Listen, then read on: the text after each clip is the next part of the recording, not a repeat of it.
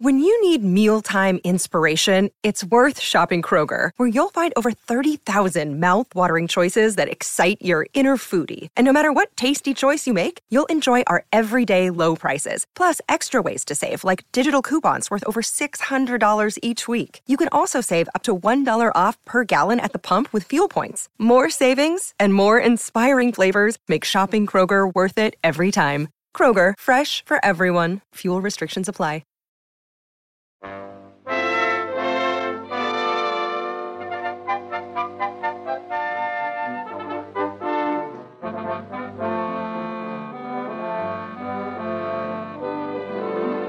A tin can on a dog's tail almost kills two persons. A traveler rescues more than $10,000 2 minutes before sailing for Europe. A driver wins an automobile race at 15 miles an hour. Can you imagine that? Once more, ladies and gentlemen, this is Lindsay McCarry greeting you with another batch of amazing facts and absolutely true stories from the files of the newspapers of the world. In just a moment or two, we'll be back with you to present our first Can You Imagine That item.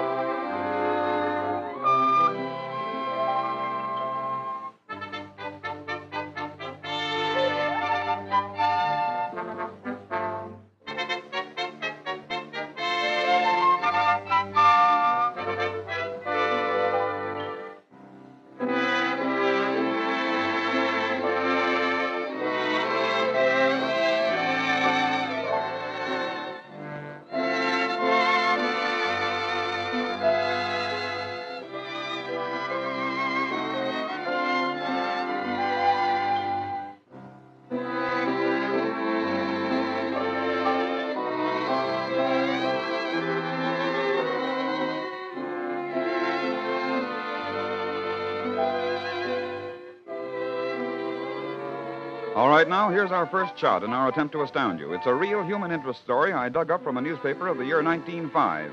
It's a yarn about a prank played by two unthinking lads on an unsuspecting dog, a prank which started off in the spirit of dubious fun and ended in near tragedy. On the crisp, wintry day of January 4th, 1905, George Gowdy, age 15, and a friend of about the same age, Con Winship, went out upon a rabbit hunting expedition. As they were returning to the Winship home, they passed a natural gas well. Teddy, come here. That perp of yours is sure frisky today, Con. Yeah, I'm going to have to dress him down if he doesn't stay close. Come here, Teddy. Now, stick with us. Heel, boy. That's it. Hey, looky. What? See that old tin can over there by the well? Yeah, what about it? Let's tie that can on your dog's tail. Yeah. Sure, yeah, that's a good idea. You run and get it, George, while I hold Teddy. All right. Come here, boy. Here. That's it now. Here's the can. All right. Now, hand me that piece of string on your belt. Here you are. Gee, this is going to be fun. Yeah. Now, hold still, Teddy. Just a minute now. There now. Run, Teddy, run. Look at him run, George. Look at him. Yeah. Gee, he's scared to death. Just at that moment, some member of the Winship family, hearing the commotion and laughter outside, opened the front door and admitted the hapless pup. The dog bounded into the house, through the living room, through the dining room, and into a room in which a 10-month-old baby, attended by its mother, sat in its crib, watching in wild-eyed amusement the antics of the Winship dog. As the harassed pup leaped past the baby's crib, the tin can struck a leg of the crib and...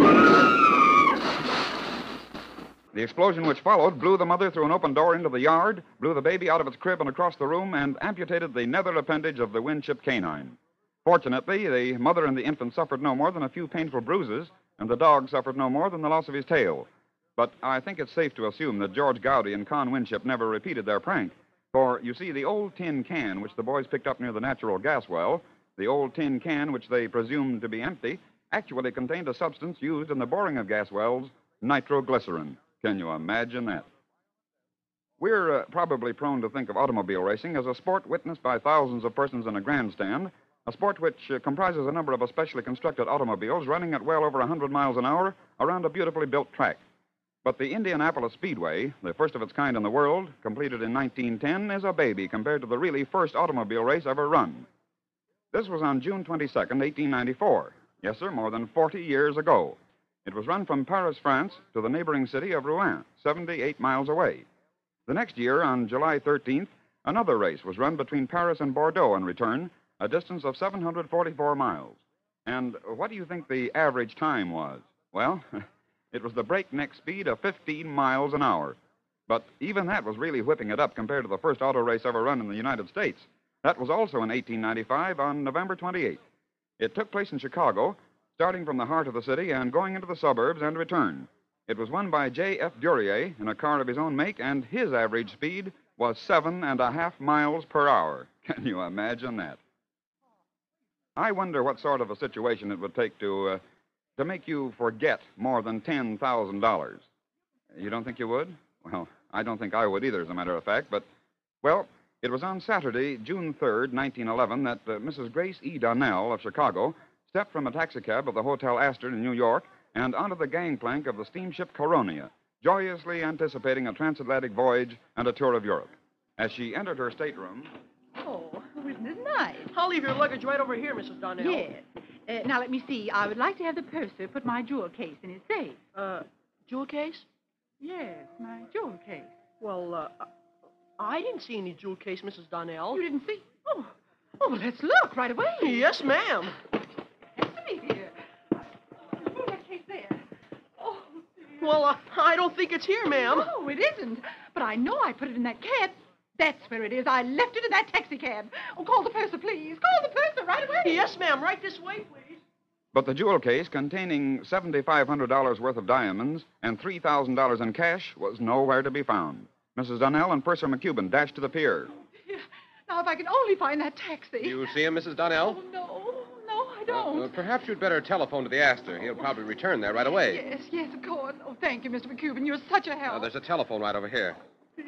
There you are. Now, just a moment. I'll get it for you. Hello? This is Purser McCubbin of the Coronia.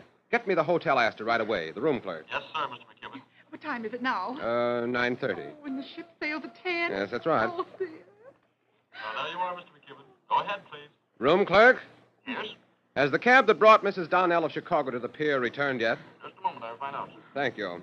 Goodness, how silly. I don't know what I'll do. Hello? Yes? No, he hasn't come back here yet. Well, hold him there when he comes in, please. Mrs. Donnell left her jewel case in his cab. Oh, yes, sir. We'll hold him here. Oh, Well, I'm sorry, Mrs. Donnell. He hasn't arrived yet. less than half an hour. Well, I guess the only thing I can do is go back there. I must have that case. Catching a cab, Mrs. Donnell raced to the Astor, hurried to the lobby where she was informed by the clerk. Why, Mrs. Donnell, we never expected you to come back here. The driver has returned. We found your jewel case, and we've already sent a porter with it to the pier. Oh, thank you so much. And driver, take me back to the pier and hurry. And hurry he did. As a matter of fact, Mrs. Donnell's driver made such miraculous speed through New York traffic that he beat the cab driving the Astor Hotel porter with the missing jewel case. With understandable impatience, Mrs. Donnell and Purser McCubbin waited and watched on the pier as the precious moments ticked off all too rapidly. Finally... What time is it now, Mr. McCubbin? Just 2.5 minutes before 10 o'clock. Oh, dear, I just... Wait. Look, do you see that man? Well, yes. Oh, yes, he's wearing the Astor Hotel uniform. And he's carrying something under his arm. That's it! My jewel case!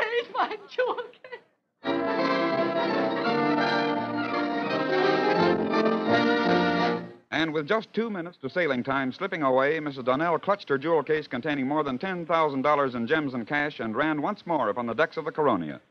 There doesn't seem to be any available record of just how long Mrs. Donnell remained resting in her stateroom, but I'll bet she more than enjoyed the quiet passage across the Atlantic. What do you think? On these Can You Imagine That broadcasts, we've told you that from time to time we'll give you rather startling examples of the similarity between a number of excerpts in the realm of classic music and some of our popular song hits of more recent years. Well, here's another. About 10 years ago, Earl Burtonette rose to justifiable renown as the leader of his own dance orchestra in the famed supper room of the Biltmore Hotel in Los Angeles, California. Those who knew Earl knew him for an extremely likable fellow who looked upon his music with serious intent, lived life dangerously, and who put his very soul into his work. The dance music which Earl Burtonette's orchestra put out was the epitome of the jazz of the times, and I believe very, very few of his thousands of friends and acquaintances ever realized that Earl, deep in his heart, held a keen appreciation of the classics. There must have been something inherent in the principal theme of the second movement of Tchaikovsky's Fifth Symphony that struck a responsive chord in Burtnett's mind. And no wonder, for it is a sweepingly beautiful melody.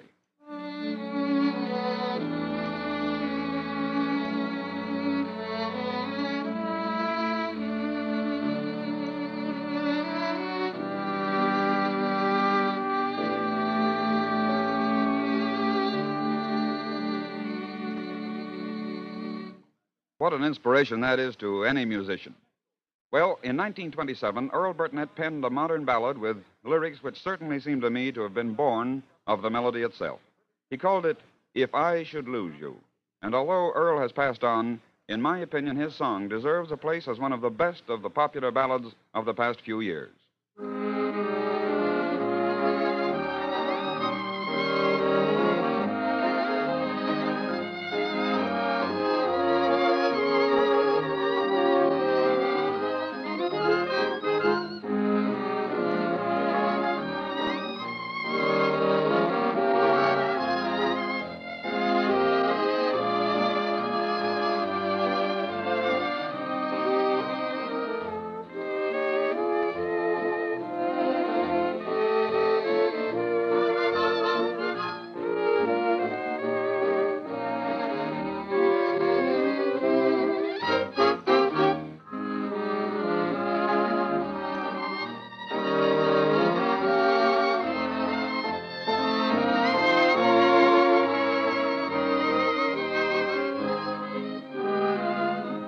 If I should lose you, if ever I lose you, where could I wander? What could I do? Each bright tomorrow would fill me with sorrow, for each gay day would be gray without you. If I should lose you, I couldn't go on. I wouldn't choose to, because you'd be gone. With every daybreak, I'd find a new heartache. If I should ever lose you, dear.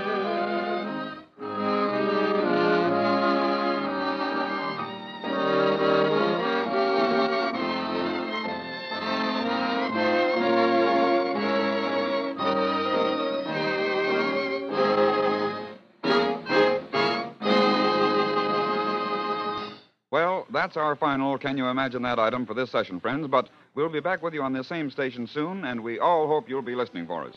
Until then, this is Lindsay McCarry saying goodbye now.